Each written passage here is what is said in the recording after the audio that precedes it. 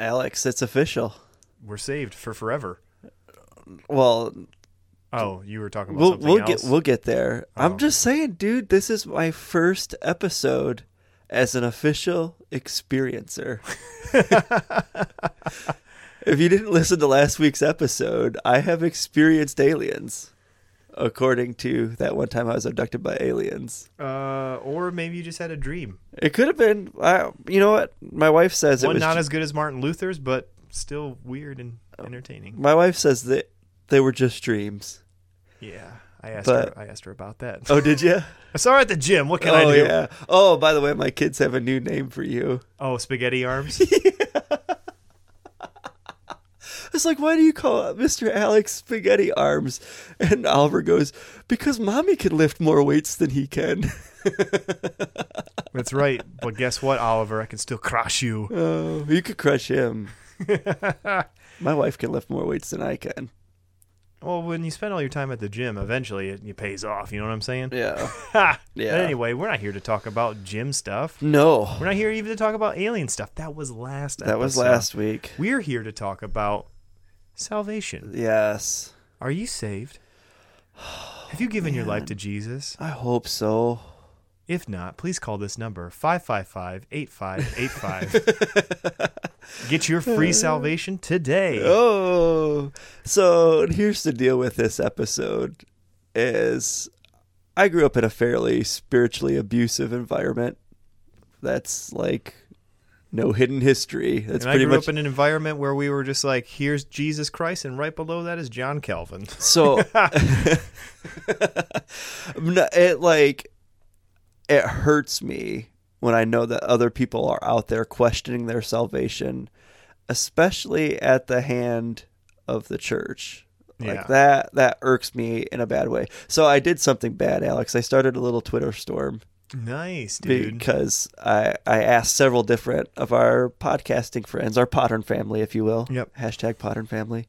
I asked them, need your opinion. How do you know you're saved? And then tagged them all in it. And they came back all across the map. Like, we were getting everything back, like, saved from what? Or saved to what? Or, oh, there was a man 2,000 years ago. Or love wins. And it was just across the map. So I know that there are 1,000 different viewpoints on what it means to be saved. Note the air quotes. But specifically in this episode, I'm going to look at redeeming that aspect of salvation, if that's a thing, through this fundamental environment that I grew up in. So this episode's totally slanted in that direction, and we have an awesome guest on today.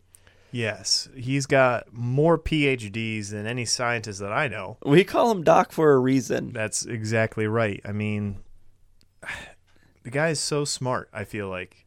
But yet at the same time, he's like super chill and cool to hang out with. Yeah. He's also, I mean, we didn't talk about it in this episode, but all the way back in episode 6, we interview him, and he is still to this day, I'm sure, the ping pong champion of the world. He is. He's incredible. Yes. So he's just throwing down theology like he throws down those little white balls. Yeah. I still to this day have never seen a better ping pong. He could beat Forrest Gump. He could. Oh, man. But you know what? We're going to dive into this episode. Yeah. There's going to be a lot of Bible verses being slung around. There has to be in this episode. But don't you worry. We'll hold your hand all the way through, dear listener. Yeah. We'll bring you through to the promised land. This is funny. It's two guys who didn't make it as pastors talking to A guy who made it. a guy who's been a pastor longer than we've been alive in various forms and in various ways. This is not Are We Saved episode.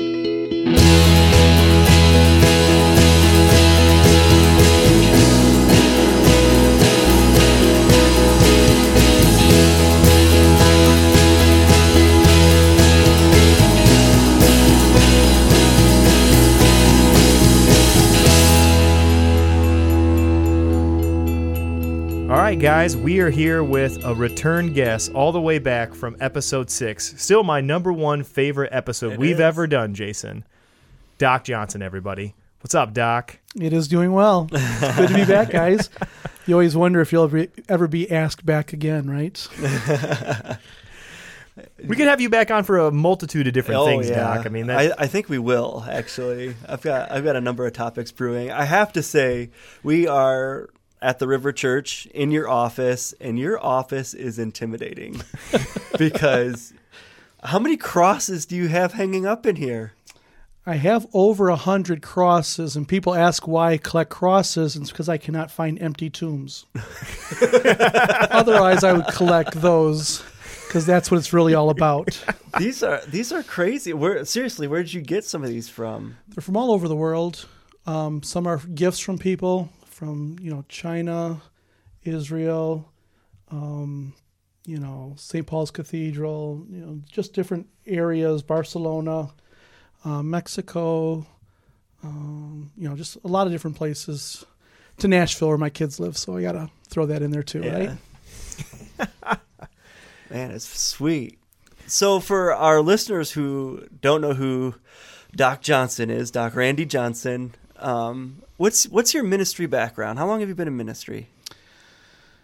Wow. I've been in ministry a number of years. I went to a local Bible college in Detroit, moved out to Farmington Hills where the school was. Detroit Bible College became William Tyndale College, went off to Dallas Theological Seminary, and while doing both of those, I was involved in ministry at the same time.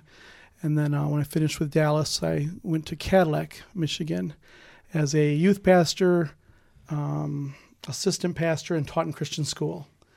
And then from there down to Auburn Hills, where I taught for 24 years, Holy Bible cow. in a Christian school, taught 5 years of night classes for Cornerstone, and helped start 4 Chinese churches. Oh, wow. I worked with Chinese churches for 15 years. So been blessed on how the Lord has been willing to use me. And so now I'm at the River Church, been here for 2.5 years.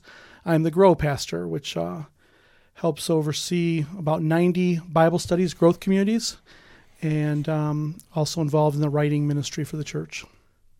That's insane. So you've read the Bible before, right? Yeah. A couple languages. So the topic that we have going today is, how do people know that they're saved? Gospel assurance or salvation assurance. You ever get any questions like that over the years? It's an interesting one because, as we talked a little bit before, when people talk about being saved, I think people immediately focus to what they're saved to, and they forget what they're saved from. Okay. And the word saved is a very powerful word, because we're saved from hell. We're saved from the wrath of God. We're saved from death.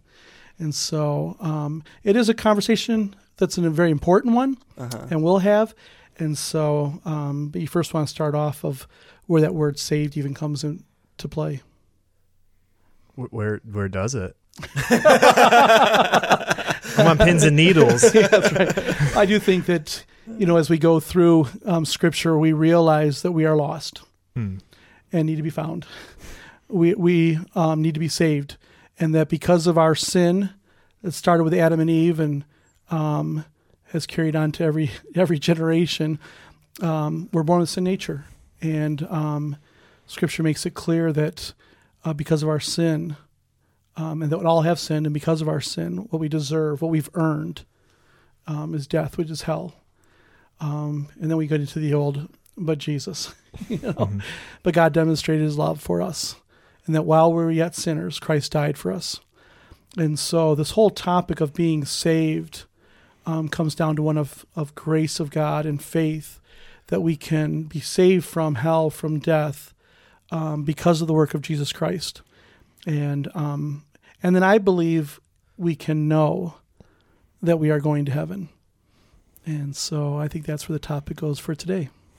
Yeah, so I mean, people who listen to our show kind of know my background and the fundamental aspect of it, and how Jess and I, my wife, came from a background of somewhat spiritual abuse, where we always made fun of the Baptists, right? Because they were once saved, always saved. And we always thought that we had the truth, and no, you can totally lose your salvation. And so I think we lived in a constant fear of, am I saved? Because, I mean, I remember, I was standing in the back of the auditorium getting ready to pass trays with two older gentlemen, and they were fighting. They were arguing, not throwing fists, but two older guys. And they were saying, well, if somebody sins and then gets in a car accident, do they go to heaven or no? And the other old man was just adamant, no, they don't go to heaven. There's, because they didn't have a chance to ask for forgiveness. And well, then the guy's like, well, what about suicide? Absolutely not. And for me, just being this younger kid, like listening into this, man, you're talking about sowing a seed of doubt. There was no such thing as confidence. There was always worry. There was always fear. And even to this day, when somebody says, fear the Lord, man, that word, it shouldn't have a whole lot of baggage to it. I would like to think it's just reverence and respect, but there is a lot of baggage to that. And we can kind of dig into that for a little bit, but you said you can know that you're saved. What does that feel like? What does that feel like? What is that? Like, what is that? It's good. Maybe it's good. Yeah. That confidence, like. I think we live in a society that it's almost a middle school crush that you're taught, keep them guessing, and then they'll chase after you kind of thing.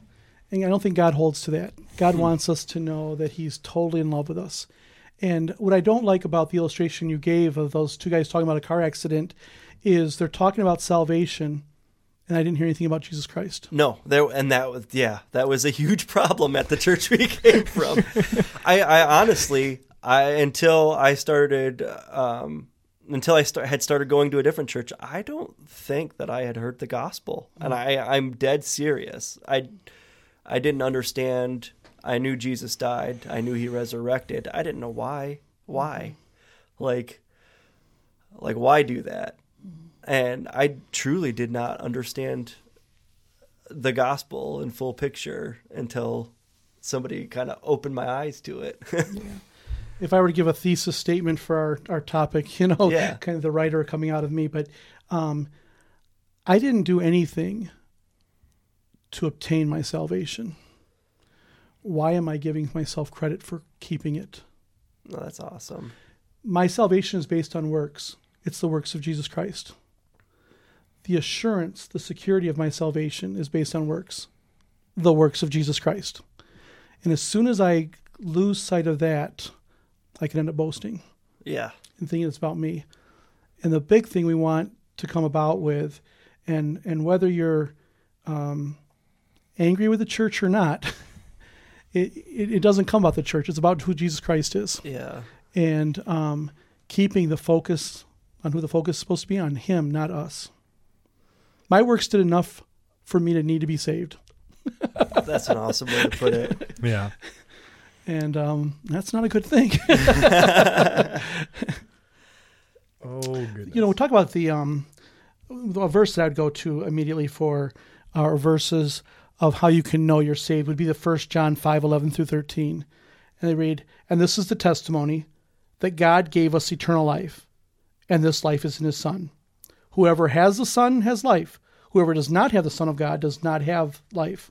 I write these things to you who believe in the name of the Son of God, that you may know that you have eternal life." 1 John we're normally familiar with from chapter 1, that if you confess your sins, he is faithful and just to forgive your sins and cleanse you from all unrighteousness. And talking about being sinners. Yeah. But here in the same book, he's still talking about these guys who are sinners, who are Christians. I just want you to know they have eternal life. And so for those out there right now who are listening to this, that Satan's playing with your mind right now, and he's putting doubt into it and wanting you to feel insecure, that's not from God. God does not want you to feel that way. If you're living in a life of sin, if you're totally going against God, and there's a fear from that, that's a healthy fear. Yeah. But if it's something where you are spending time with God and you're in prayer and you're striving to follow him, that message that's coming that says you can't know or you don't know is not from the Bible, and it's not from God. Man, that's usually where I start when somebody asks me personally, like, how do I know that I can be saved?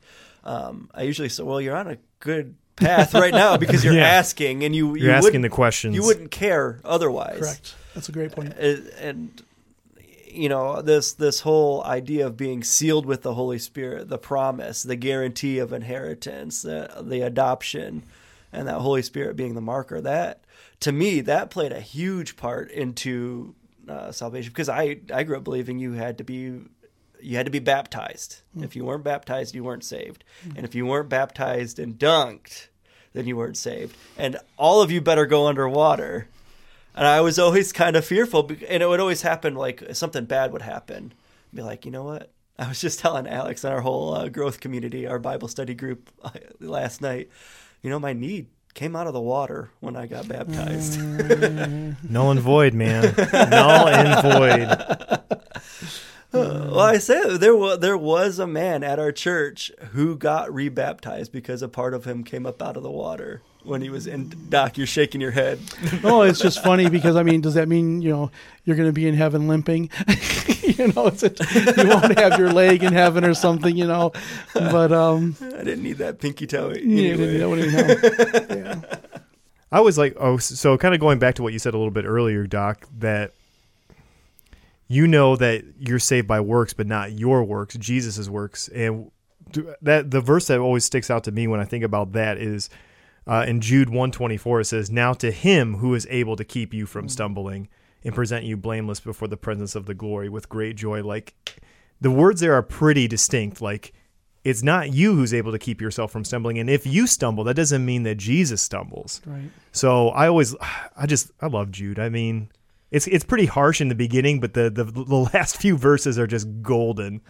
So for me, like Jason talks about his legalist growing up, I'm a little bit different with my Calvinist background growing up.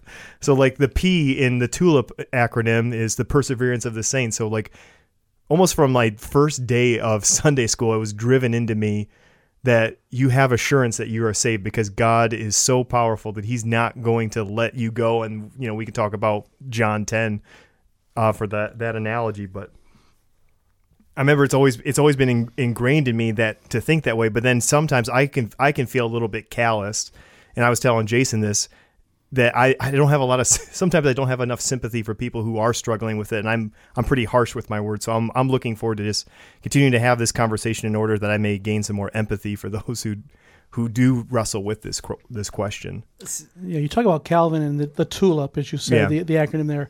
You know, the Arminian belief is what a category for those who even care. But and they talk about having. What is it, the daisy? He loves me not. He loves me. You know, tearing off the petals off. And you know, does he love me? Does he not? And I think that's a dangerous area of he stopped loving me. You know, both of you have you know, you're young children per se. Okay, obviously mine are your age. So yeah, if you can't tell by voice, I'm the old guy here right now. But there becomes a time when your kids become teenagers. And maybe you remember this with your own parents, that you turn to yourself a little bit, and you might get a little bit embarrassed to your parents, or they're not as smart as you thought they were. And then about age 23, they get smart again, if you get what I'm saying. But and they probably haven't changed a bit. But never at any point did you stop being their children. Right. And for your own children, you know, we talked a little bit earlier about just in conversation of how having a little girl changed your life, Alex, and just in what a beautiful way. Beautiful, glorious, smelly way. But don't let anybody come near your daughter, right? No. For God's love for us, that no matter where we turn, that doesn't mean he disowns us. We may disown him, but he never disowns us. And you went to that John 10, and that he grasps onto us. And I had an uncle, a big old 6'2" uncle, 240-ish, whatever. And if I ever wanted a candy, you know, he'd put in his hand, and I had to peel back his fingers, and I couldn't do it, and he mocked me for it. And it was an uncle that I always was very careful in shaking his hand. I learned quickly that you go deep in a hand if somebody's going to crush your hand. And it's harder for them to crush it. But, you know, eventually, as I got older, I could peel back his fingers. But no one can peel back God's fingers. and he has us in his grip. And that should be a very comforting thought. And then realize he has you in his grips, not just to hold you back, but he's given you purpose and meaning and value in life. He has a calling, a plan for your life. And that should give us the confidence to step forward for him instead of being paralyzed in fear of wondering whether or not we're saved. Man. Say it, Jason. Say it. I would call that a boom statement. Oh, I was going to say, I'm just processing. Oh. Let me pick up my mic and then we'll talk some more. John 6:47 is a verse that I've talked with people before, and it's one I normally go to after sharing the gospel with someone. And just with John 6:47, it's very clearly, truly, truly, which I get a kick out of that anyhow when Jesus says that, because he never didn't speak truth. But it's a reminder that he's like knocking on our heads to get our attention. So it's like, truly, truly, I'm going to repeat something. Hey, pay attention now. I say to you, whoever believes has eternal life. He doesn't want you to worry about a question about it. I mean, that's the whole verse. You want to memorize a verse tonight? Go ahead and take John 6:47. The hardest part will be remembering the reference, not the verse. Verily, verily, I say to you, or truly, truly, I say to you, he who believes has eternal life. Man, I can't. I just I'm jealous of that. I wish I had that instilled at me at a young age. Just because I kind of think like, man, if I had that confidence and didn't have to question all the time, how much more work could I have seen of God? How much further would I be along than where I'm at now? How many more people could I have truly helped? Because I remember getting into endless debates that mean nothing. They absolutely mean nothing. Like, looking back on it, on whether you're saved or are not saved. Like, okay, we could skip that. We're saved. Let's move on. What's next, But I know there's still a lot of people that are hearing this, and they still have doubt in the sense of, I know I've heard this in your ministry because I've preached a handful of sermons and got this. And Alex, I know that you have too. I know God can forgive me, but I can't forgive myself. That's the area. Yeah. And I know that even for myself, it's easier for me to forgive other people, getting to a point where I forgive myself. And for myself, I believe it's an area of pride and not a healthy area of pride. Okay, other people are going to mess up. Yeah, they're knuckleheads. Yeah. And so you forgive them. But for me to mess up, and so I have to get beyond myself and accept God's forgiveness and then forgive myself and push forward. And it's not easy. Yeah, what do you tell to somebody in that situation? There's been a few times, like, especially when Jason and I used to go into the drug recovery homes, like people, I mean, you talk about people that really get down on themselves when they start realizing the full weight of the decisions they've made, and they're now in the middle of facing the consequences because of them. They sometimes they'll say like, I've done so many bad things and I've hurt so many people. I don't know if I can forgive myself. And then you say, well, but God forgives you. God forgives you all that. If you take that to God, like, he'll forgive you. He's like, well, I've done that and I still can't forgive myself. What about that? What about somebody who's a little bit more stubborn, Doc? Well, I think there's an element where there's a difference between forgiving and forgetting. I don't see in Scripture where we have to forget things. I think the area is we don't use it against somebody again. And so we have to accept God's forgiveness and not use it against us. That Satan wants to bind us with our past, and God wants to use our past to reach others. And so the difficulties we've gone through, he wants us, in the 2 Corinthians chapter 1, realize the comfort we're receiving from him now so that we can comfort others in the future who are going through the same thing. So if I can accept my past, forgive myself, and I'll go to a topic that people don't want to even talk about. Do we ever have to forgive God? And like, well, he never did wrong. Doesn't matter. There are people on this earth that I have to forgive that maybe didn't do anything wrong. But in my own mind, I have to forgive them because I perceive them having done something wrong. And maybe they didn't. well, even God not, do I ever get to a point with my past that I forgive God for what I went through? Oh, and that's a good one. It's a deeper one, isn't it? That's like the son who stayed home in the story in the prodigal son. He didn't do anything wrong, but yet it's like, well, why? Like, why is he getting? Well, I guess that would deal more with jealousy. But you get that in the sense of, I've done everything I was supposed to do. I was the good kid, and why does my kid have cancer, or why am I going through this hardship? I've been there. Well, I know that your podcast here often reaches to the person who's a little fed up with church, been hurt by church, and maybe not necessarily frustrated with God, but there are those who are frustrated with God. Oh yeah, and who you feel that God has given them a wrong turn, and are mad at him. And I'm just want to say, you can, if you have turned on him, you can be mad at him. He loves you, and you may find that if you give your life over to him, I think you will find if you give your life over to him, that he can use that mess to be your message. And that may be cliche-ish, but it is true, because what you've come from, as you've already talked about, where you come from has helped you reach people who you can relate to. Yeah. And that's the difference between empathy and sympathy. When somebody gives me sympathy, don't patronize me. But when you give me empathy, meaning you've been in my shoes, you've gone through what I've gone through, it's kind of like, okay, yeah, you do understand. You're not just playing games with me. You're not just trying to push me aside and go on to the next thing. You're saying, I feel the pain. I've been there, and here's what Jesus did for me. Yeah. Yeah, I mean, from my own perspective, areas where I've struggled in and then had to forgive myself, and I find that I tend to have a whole lot more grace for other people who are going through that same situation. Like, I see them, and like, I hurt with them because I know what that feels like, because I've been there.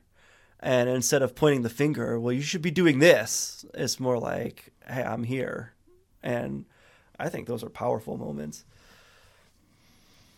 So, I mean, to keep going along, you said, people may be angry with the church, and I have a question in line with that. So, what do people do? Like, I use myself as an example. If those seeds of doubt sown in by the church and poor doctrine, a bad pastor, whatever it may be, I actually have a letter that says I'm apostate for going to our church now, because I go to a church that has musical instruments. So what do you do if I know that might be bizarre to a lot of people, but I actually do have a letter of apostasy. I want to see that letter still. You've talked about it for years. I still haven't seen it. It was in possession of my dad. I don't know if he's thrown it away or not. It's not something I cared to hold on to. But for somebody in that situation, well, the church thinks I'm going to hell for this. You know what? Maybe I am. And that probably comes in in one of those rough patches of life, Well, maybe I'm not doing stuff right. Well, I think it comes back to going through Scripture, though. And I think we've already looked at a number of verses, and there are more that we could look at that talk about that my salvation comes through Jesus Christ. And when people start talking about things like music and other things like that, they're missing Jesus Christ. Yes. And so for someone who's in a church in that situation, I'd first study Scripture for yourself. We are spoiled. We're not just blessed. We're spoiled to be able to have good translations of Scripture that we can study in our own language. And then if you want to even go deeper with it, you can get some online tools that will help you even go into the Greek and Hebrew if you want to really take it another level. But to get into a Christ-centered, Bible-believing church. And again, first the focus needs to be about Jesus Christ. And keep it off of all other things. Start with a focus on being Jesus Christ. And then a Bible-believing. It's the Word of God. And when we talk about revelation and God revealing himself to man, we have the special revelation in the fact that he revealed himself through his Son Jesus Christ, and revealed himself through the world, through the Word. The natural revelation is he's revealed himself through nature. And so there's no one with an excuse of saying that they don't believe there's a God or they can't know there's a God. There is a God. And so now he's revealed himself through his son, Jesus Christ, and the Word. So those are the places you should be going to a church that are going to focus on those two things of how God revealed himself. How can we know more about God? I remember growing up, going back to the musical instruments. I remember one of the best advice I ever got from a pastor was, don't take my word for it. You read it. And so, like, I remember as a young Christian, I used to read the Bible and like try to read it as much as I could. And then, so when the topic of drums coming up being used in our church gatherings, and the church kind of came down to the decision where we think drums are sinful, we're not going to use them in our worship services anymore. And I was just like, yeah, that's bull crap. And like right away, I even was like, that's garbage. And then even at all of our youth events, when we would have music, there was no drums. But then what all the kids would do is they would bang on the pews to help us keep a beat. So we showed them. Good Protestants protest. You know what I'm saying? Yeah. Well, we can't use too much emotion in church, right? We can't celebrate and be. That's man. Slight sarcasm. Sorry. No, I mean you just brought up another one for me. So in preparing for this, I was online listening to sermons, and you can YouTube "How do I know I'm saved?" and it returns back just a number. It returns back a lot. I mean, everything under the sun is there on YouTube. But I pulled up this sermon by John MacArthur. I happen to like John MacArthur. J-Mac, represent. I don't agree with everything he says, and I'm about to say something I don't agree with, but I mean he's a reasonably solid guy. He's a man of the word. I think he studies the word. Don't agree with everything either. You know what? He doesn't agree with everything I believe. Yeah. So I mean he's mine's aren't in print though, so he can't prove me wrong. Oh my goodness, yeah. What a scary thing to put your thoughts down in print at any given time in your life and say, I dare you to change, because it will. Oh, that's scary to think about. But he's saying in his sermon, and that's another thing that's recorded medium. That's the beautiful thing about a podcast is, we might offend somebody, but we have, I hope we have grace to change opinions and thoughts and things like that. But he's explaining, adoption and born again and being sealed with the Holy Spirit. And then he comes to the point in his sermon where he asks the hypothetical, well, how do I know that I have the Holy Spirit? And he quotes 1 Corinthians 2 and 1 John 2:27, how the Holy Spirit instructs us. But then he goes on, and I wrote this down. He goes on to say, this is why you're at this church, if you come here regularly, not sitting in dark room with strobe lights and rock and roll music, because you are far more interested in having your heart ignited by the instructing of the Spirit of God through the Word of God than you are in an emotional experience. That's why you're here. In fact, that's alien to you. That's not interesting to you. You don't care about that. You don't want that. And I'm thinking, I get up on stage and play with strobe lights. And it's like, why does that make it in there? It's funny that his ministry is called Grace to You, except if you're charismatic. Grace to you, except you charismatics over here. No. You know what I'm saying? Do you think he's really referring to other churches or to the whole unchurched world? Is he describing more the barroom scene as opposed to coming to church? And where are you finding your fulfillment? Are you finding it in the world, in the empty something? Or are you finding it... I wonder if he's comparing churches or if he's comparing...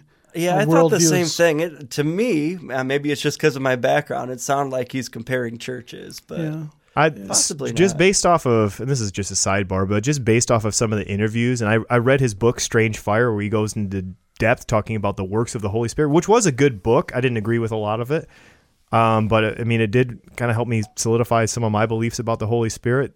He really has no love for the charismatic movement, and rightfully so. Some of the stuff that they believe in practice, I'm not 100% on board with, but I don't think you can just bash somebody because they worship different than you. If it's more music focused or a little bit more emotionally based as opposed to concrete, like we only have to read the word every Sunday and that's it. That's the only way we worship. If there's anything that I've learned from this podcast is God can use whatever he wants, whenever he wants. Right. to lead somebody to himself, and that continues to boggle my mind. Yeah, I know we're getting into a slightly different topic We now are. as far as I'm- spiritual gifts and those kind of things. Yeah, I'm bringing it back around. I got an interesting one with Charles Spurgeon. I was looking at a Chucky. quote. Yes, and he says, "If we be married to Christ, and he be jealous of us, depend upon it, this jealous husband will let none touch his spouse." And you get caught up in the broken English like that, but if the church, if believers are the bride of Christ, which we are, and he is the groom, and we're talking about a marriage situation, is he going to let us off? Let somebody else Right. mess with us? Play around with it? And it was just interesting when I thought about that in with Spurgeon's view of, again, I've talked about with children, and that, once you're a child, it's your child, Yeah. and it's a foreign concept until you have a child, until you're in that delivery room and you're like, oh my goodness, Yeah. this is from me. I had a part of this. And then he goes into a marriage scene with it, and that with your wife. And we could talk about divorce all day today and the area of it, but Jesus Christ is not divorcing Yeah. his bride, and he's protecting his bride, and we will continue to be the bride. And so it's just an interesting way. The other one I thought was D.L. Moody, Dwight Moody, and Moody Bible Institute, the founder of that. But it is our privilege to know that we are saved. Yeah. And so to go back to this whole topic of, can I know I'm saved? Yeah, you can know you're saved, and you should get to that point. I had a family bring up an interesting topic, and it may be a different podcast for you, but we were talking, and they were looking to admit their kids to the Christian school I was teaching at, and I was director of enrollment, and we talked about with the children if they're saved, that whole concept. And it was always interesting because most people, the concept of being what they're saved from, they don't realize. And I think that's more important than what we're saved to. If I'm drowning, I don't care what you throw to me. Yeah. Just get me out of this water. Right. I don't Good care point. what you save me to a boat, to an island, to a pink floaty thing you've been shaking. I don't care what it's to. That's Now, we awesome. get heaven. But their concept was, when I talked to their children about it and have they prayed, they said, we don't have our children do a prayer of salvation. And you can evaluate this, but they said, we don't want them ever just to live however they want and say, well, I said a prayer. Yeah. And so for those who are living lost and don't care about it, well, then you have to question whether or not you really ever did give your life to the Lord. And that's a whole different topic. I appreciate how you started this off when you mentioned for the person who's saying, I'm worried I'm not saved.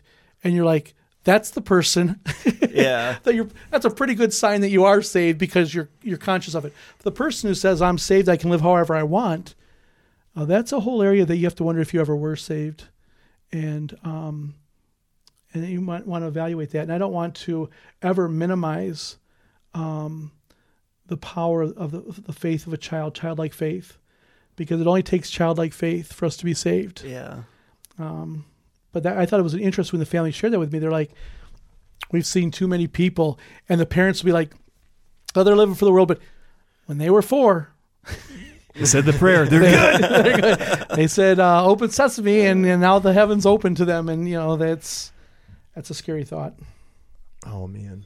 Jason, you got any more questions for Doc that we got from some of our listeners, or some stuff that we were kind of mulling over? No, I mean, I guess going back a little bit personally, two of the verses that were just hammered over my head, my wife's head, and I know I'm not the only people, but even the demons believe and tremble are, the road is narrow and there are a few who find it.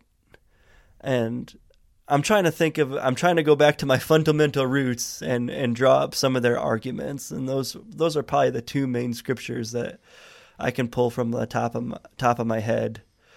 So what do we do with those? How do you have insurance even with verses like those? it is. I know I'm probably taking those out of context. No, it's a fun kind of situation to think about the demons trembling, and we saw that when the man who's been bound and something breaks loose and is running around That's one naked. of my favorite and passages. it's intriguing because as they come to Jesus, the demons they realize who Jesus is. Yeah. They acknowledge who he is, and don't throw us into the abyss, right? How about these pigs?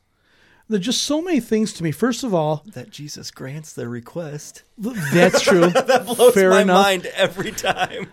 The pigs, we're talking about a non-kosher animal.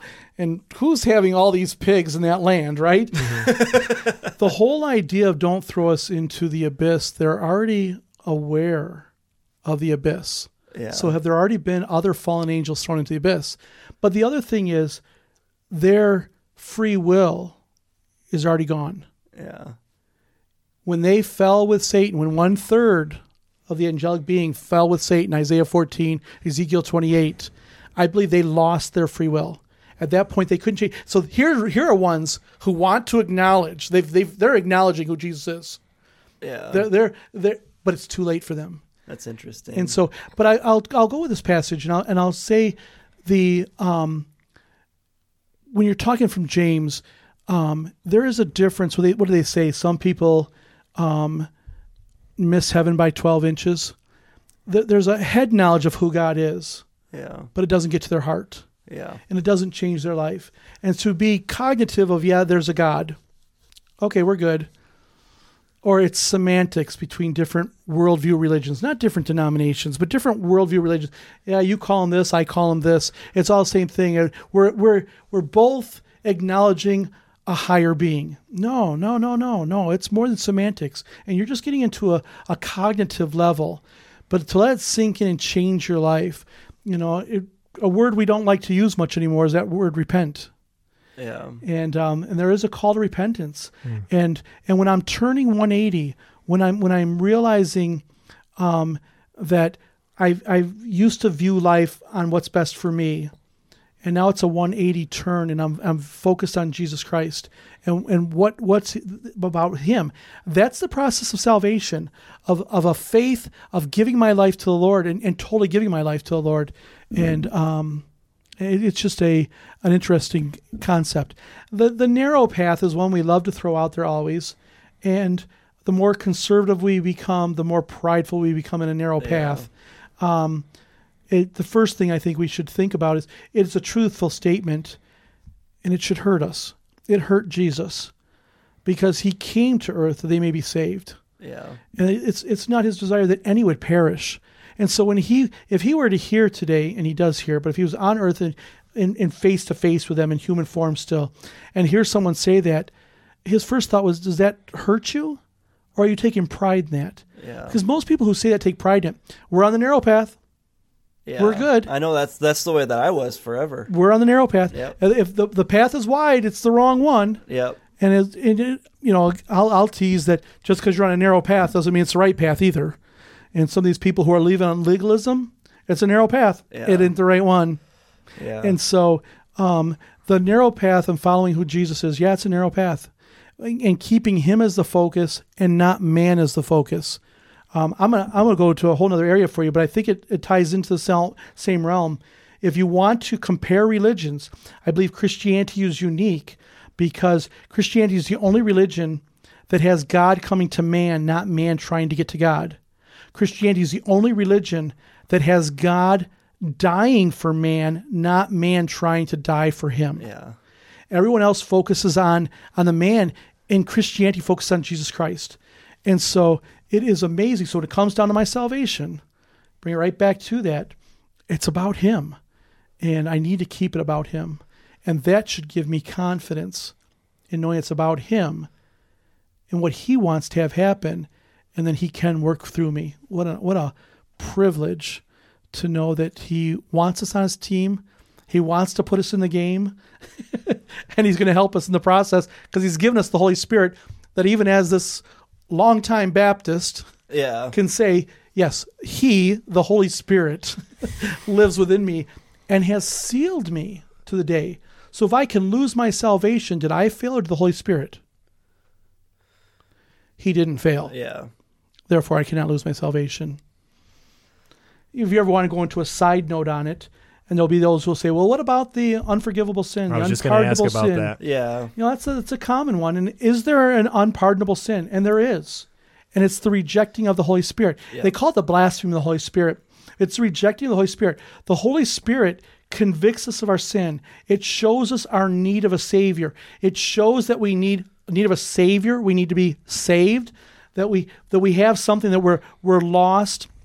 We're headed to, and to redirect us, and the Holy Spirit. And so if throughout your life you reject that challenge of the conviction of the Holy Spirit on your life, then when you die, you're doomed.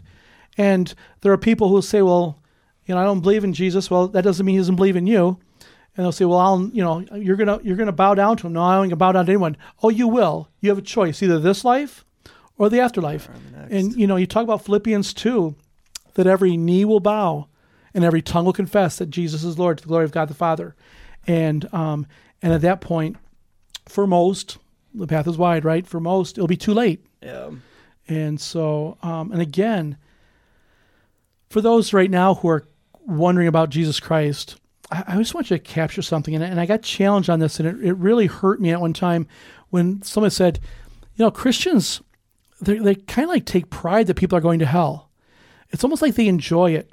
And I'll tell you, for these three guys, the two and myself, that's not what we're about. There is no, yay, I'm going to heaven and you're going to hell. There's a humbling appreciation that God is willing to save me, and an acceptance of that, and a desire and for these two guys to go out of the box, to try something different, to reach those who feel that maybe God has turned on them or the church has kicked them out, and to say, no, God still loves you, has a plan for your life, and it's a better life. Throw your life to God. Yeah. Man, Doc, you made an excellent point there. People who are quick to throw out, well, narrow is the path, and how that often comes from a heart of pride. I could say without a doubt that was me. I was the prideful guy, and I probably hurt a lot of people. And so right now I'm offering up an apology saying that I'm sorry, because I know for a fact, and they're not listening to this. I know they're not listening to this. But I know that there are people out there who have been hurt by words just as I have, from people who were standing up at one time or another on a pedestal. And I want to say that maybe you have too. I think the first place we can start from for Christian on Christian hate is we can start by apologizing to one another. That's very fair. And that's one of those verses where they it's right in that same passage there. But not everybody who cries, "Lord, Lord," will enter the kingdom of heaven. And that's a haunting passage, and nobody wants to have that hung over their head in any way, shape, or form. Well, I can say for me, in regards to that passage, when I went over to Jordan and got a world perspective, it kind of opened my mind to that, because here you have people who are crying, "Lord, Lord," but they do not believe that Jesus is the Son of God. And to me, in that context, that verse might fit a little bit better than it does when we use it against one another, right, who do believe in Christ, who may just be a different body part than you, who may just be a different part of the church, who may just have a different ministry. We like to surround ourselves with ourselves. That's why we're obsessed with our cell phones. That's why. I'm serious. We're obsessed. It's completely true. Ourselves. And hold on, can I take a selfie right now? Yeah. Okay, I'm good now. Thank you. Well, it's only natural. It's only natural for people to say, you know what, this church isn't working for me. I want a church that's all eyeballs, because that's what I like. And that's not what you need. You need people to push and pull against. That was a long rant. I don't know where it was ending. The other side of it, if we had a church of all eyeballs, we wouldn't want that, because then I couldn't be the one seeing. And I want to be the eyeball, right? Yeah. So we almost want to get the we can't win with that, right? No, you can't. No, when we talked about the Holy Spirit earlier, just for those who are maybe taking notes, Ephesians 4:30, and do not grieve the Holy Spirit of God, by whom you were sealed for the day of redemption. Yeah. He's doing the sealing on it, and so you know, it's one of those things again. We have already mentioned from John 10. 27 through 29, that no one can snatch them out of my hand. No one can take them out. And this is the whole idea that with the Holy Spirit of God, part of the Trinity, right? That they were also sealed. They were sealed because of him. And so it's a work of God. And obviously that can't be broken. Man. You know, if I want to continue with the Spirit, guys, if you're contemplating thoughts and stuff like that, but Romans 8, Romans 8, before you guys give me a question I'm not ready for, right? Romans 8:16 says, the Spirit himself bears witness with our spirit that we are children of God. Oh my goodness. The Spirit himself bears witness. If I'm in court, that's probably a good witness to have, right? So the Spirit of God, the Holy Spirit, the Holy Ghost, he's bearing witness with our spirit that we are children of God. And what a privilege to be able to be a child of God, and to be loved by him, and then to be directed by him, and to seek the guidance and the direction, and him speaking through his word. Pastor Chuck gave a quote, and I'd love for you to follow up with this on him at one time, but I told him that he needs to put it in print, because with all the writing we're doing, I'm going to put it in print and take credit for it pretty soon, but I'll still give him credit for it right now. But he said, the Word of God, he's going from Hebrews 4:12, is so alive and powerful that it is reading us while we are reading it. And to realize that the Word of God, and I will tell you, if you go right now and open up your Bible and we'll read a couple chapters, it's going to impact you right now. And I'm not even telling you where to read or where to look, but the Word of God, it still applies for today. And the need can be met there, but only in Jesus Christ, and bringing a fulfillment and a focus. I like to go into bringing value to life. Our science of today with evolution, just saying where we're coming from, it's taken away the value of life. We're just an animal. And when you realize that you're created in God's image, that he knitted you together in your mother's womb, that he's the one who pulled out those needles and did the knitting, that you are created by God, and he never says, oops, he's never made a mistake, and that God made you. It brings value into your life, and that he knows who you are. He's developed you, formed you, and that the plan he has for you. And so to turn your life over to him is such a blessing. And then you can know that you are a child of God, and know that you will spend eternity with him. I don't know where the verse is at, but it always blows my mind that the same Spirit in him who raised him from the dead is alive in you. Like, that blows my mind. Like, okay, there's God, and I, in my humility, can contemplate and put this picture in my mind of what a holy and pure and a just God looks like, and how he has the right to rule over everybody, and he's just, and he's perfect, and he's pure. Then to say that purity came down and lived with us, that's where my Muslim friends have the hardest time. How can something so pure and so good come live with us? And then how can God live in us? Like, it's mind-boggling. And that, to me, that's an illustration of the depth of his love.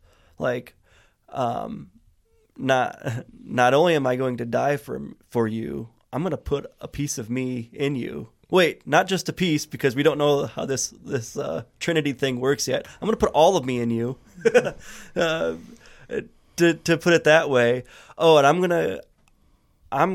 going to continually remind you. And when you get dirty, I'm going to scrub you. And I'm going to make you clean. Oh, and how when you did this before and you didn't feel anything in your heart, how you were mean to those people or how you didn't help your neighbor. But all of a sudden you see your neighbor and feel compassion. That's me. That's God working in you. The fact that it just makes me think more and more about Ephesians 2, by grace you've been saved, not by works, and faith. I mean, even your very faith is provided for you. Like, to me, those are mind-boggling thoughts. I got nothing to add. Bible verse, Jesus, God, Holy Spirit. I wish Christians were nicer to each other. Yeah, that's my problem. Frustrating. I may have mentioned it earlier in the episode. Like, I sometimes have a hard time. Like, I don't have enough. What's the word? Empathy? Is that the right word, Doc? I don't have enough empathy for people who continually question their salvation. Like, don't you know who you worship? But I know that there's other brothers and sisters in Christ who are newer in their walk, or they're just getting into it, and they may know something that I don't know, and I know stuff that they don't know. So why don't we walk together as opposed to throwing rocks at each other from across the aisle? On the flip side of that,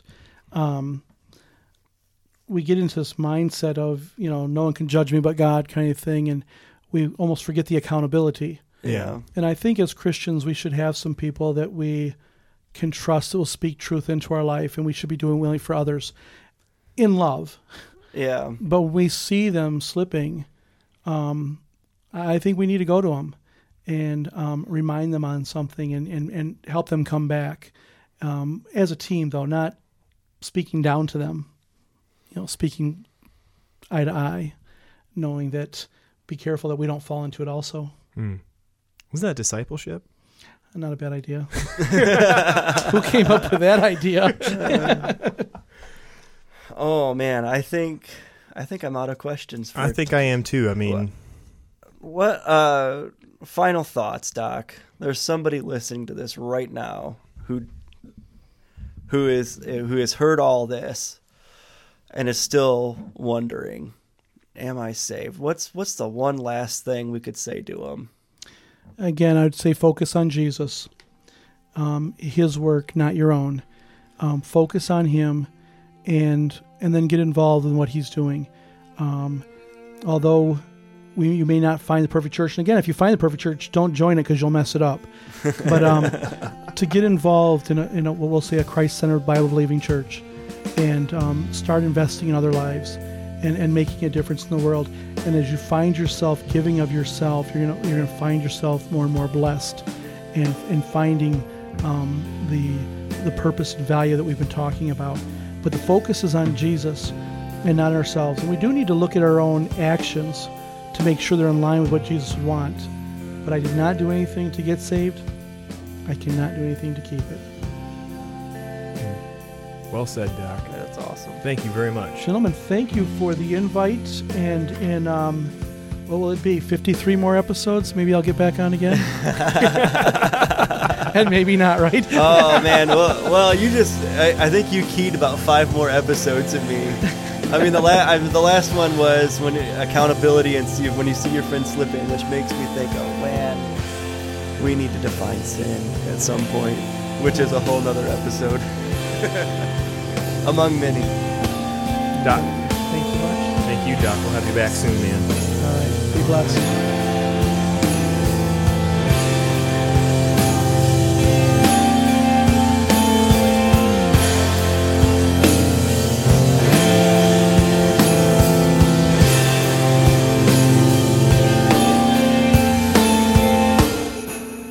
Man, I love Doc so much. He is a great man, and he was really nice of us to give us the key to his new vehicle that he bought.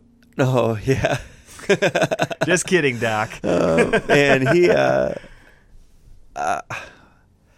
for a guy who is so like, I mean, he could have all these plaques and stuff on his walls.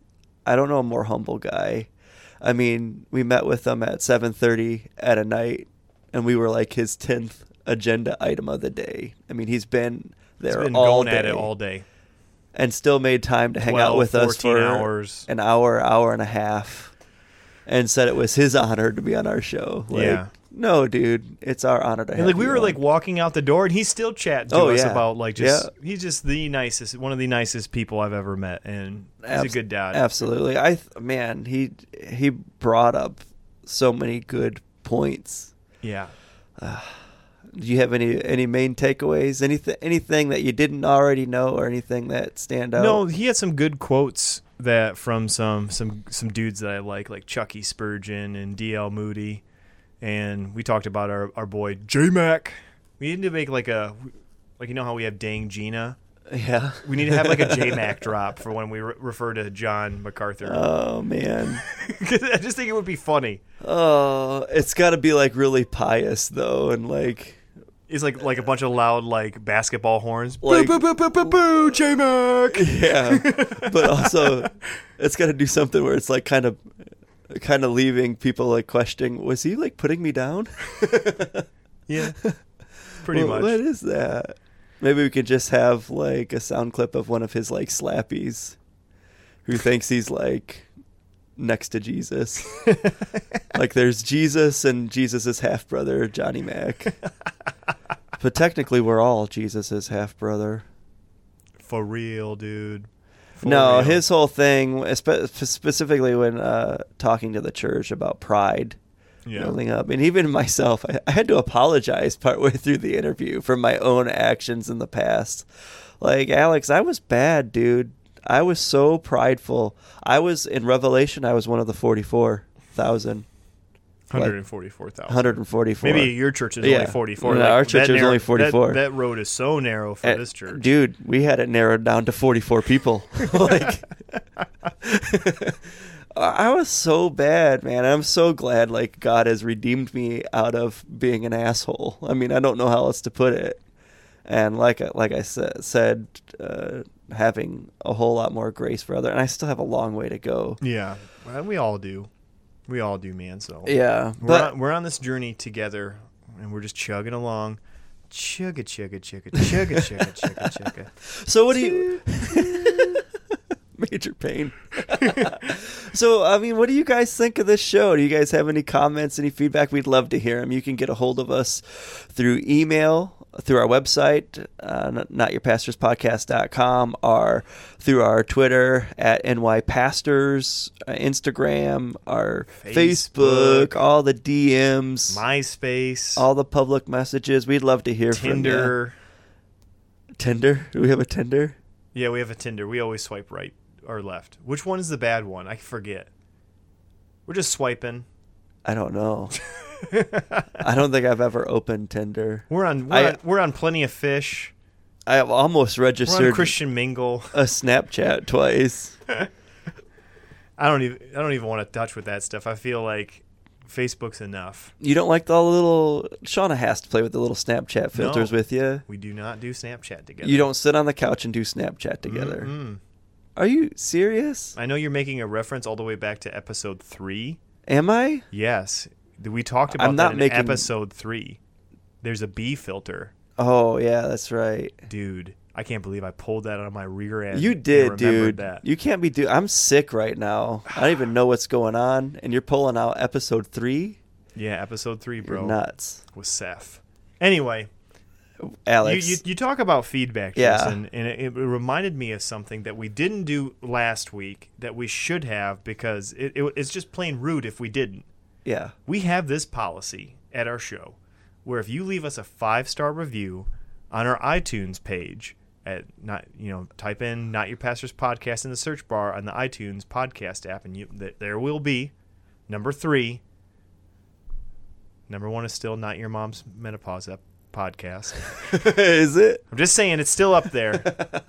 Still there, sitting in the number 1 spot. But we got 2, Jason, Dos Equis. Dude, I am so thankful. That's all I could say. It could be because of the content from our very first episode back in 2018, and I'll tell you why. Okay. This reads, best show ever from Joshua Thomas 2911, the Nephilim episode. Oh. Mind blowing. Oh my Dot. gosh. seriously, one of my favorite episodes so far. You all had my attention the entire time. I look forward to your podcast every week, and I'm never disappointed. Thank y'all for all you do. Thanks, Joshua. Thomas, yeah, 9/11. dude, thank you. And My just salute to you, sir. just to keep your mind blowing, go search YouTube Antarctica. That's it. Just go search it. Oh my God, what is there? There is all kinds of conspiracy of Nephilim on Antarctica and how Antarctica is unexplored and how the Nazis are in Antarctica and how there's portals down to the middle of the earth and how there's going to be an alien invasion from aliens coming out of the deep of the earth. Oh my gosh. All right. And how people can't fly.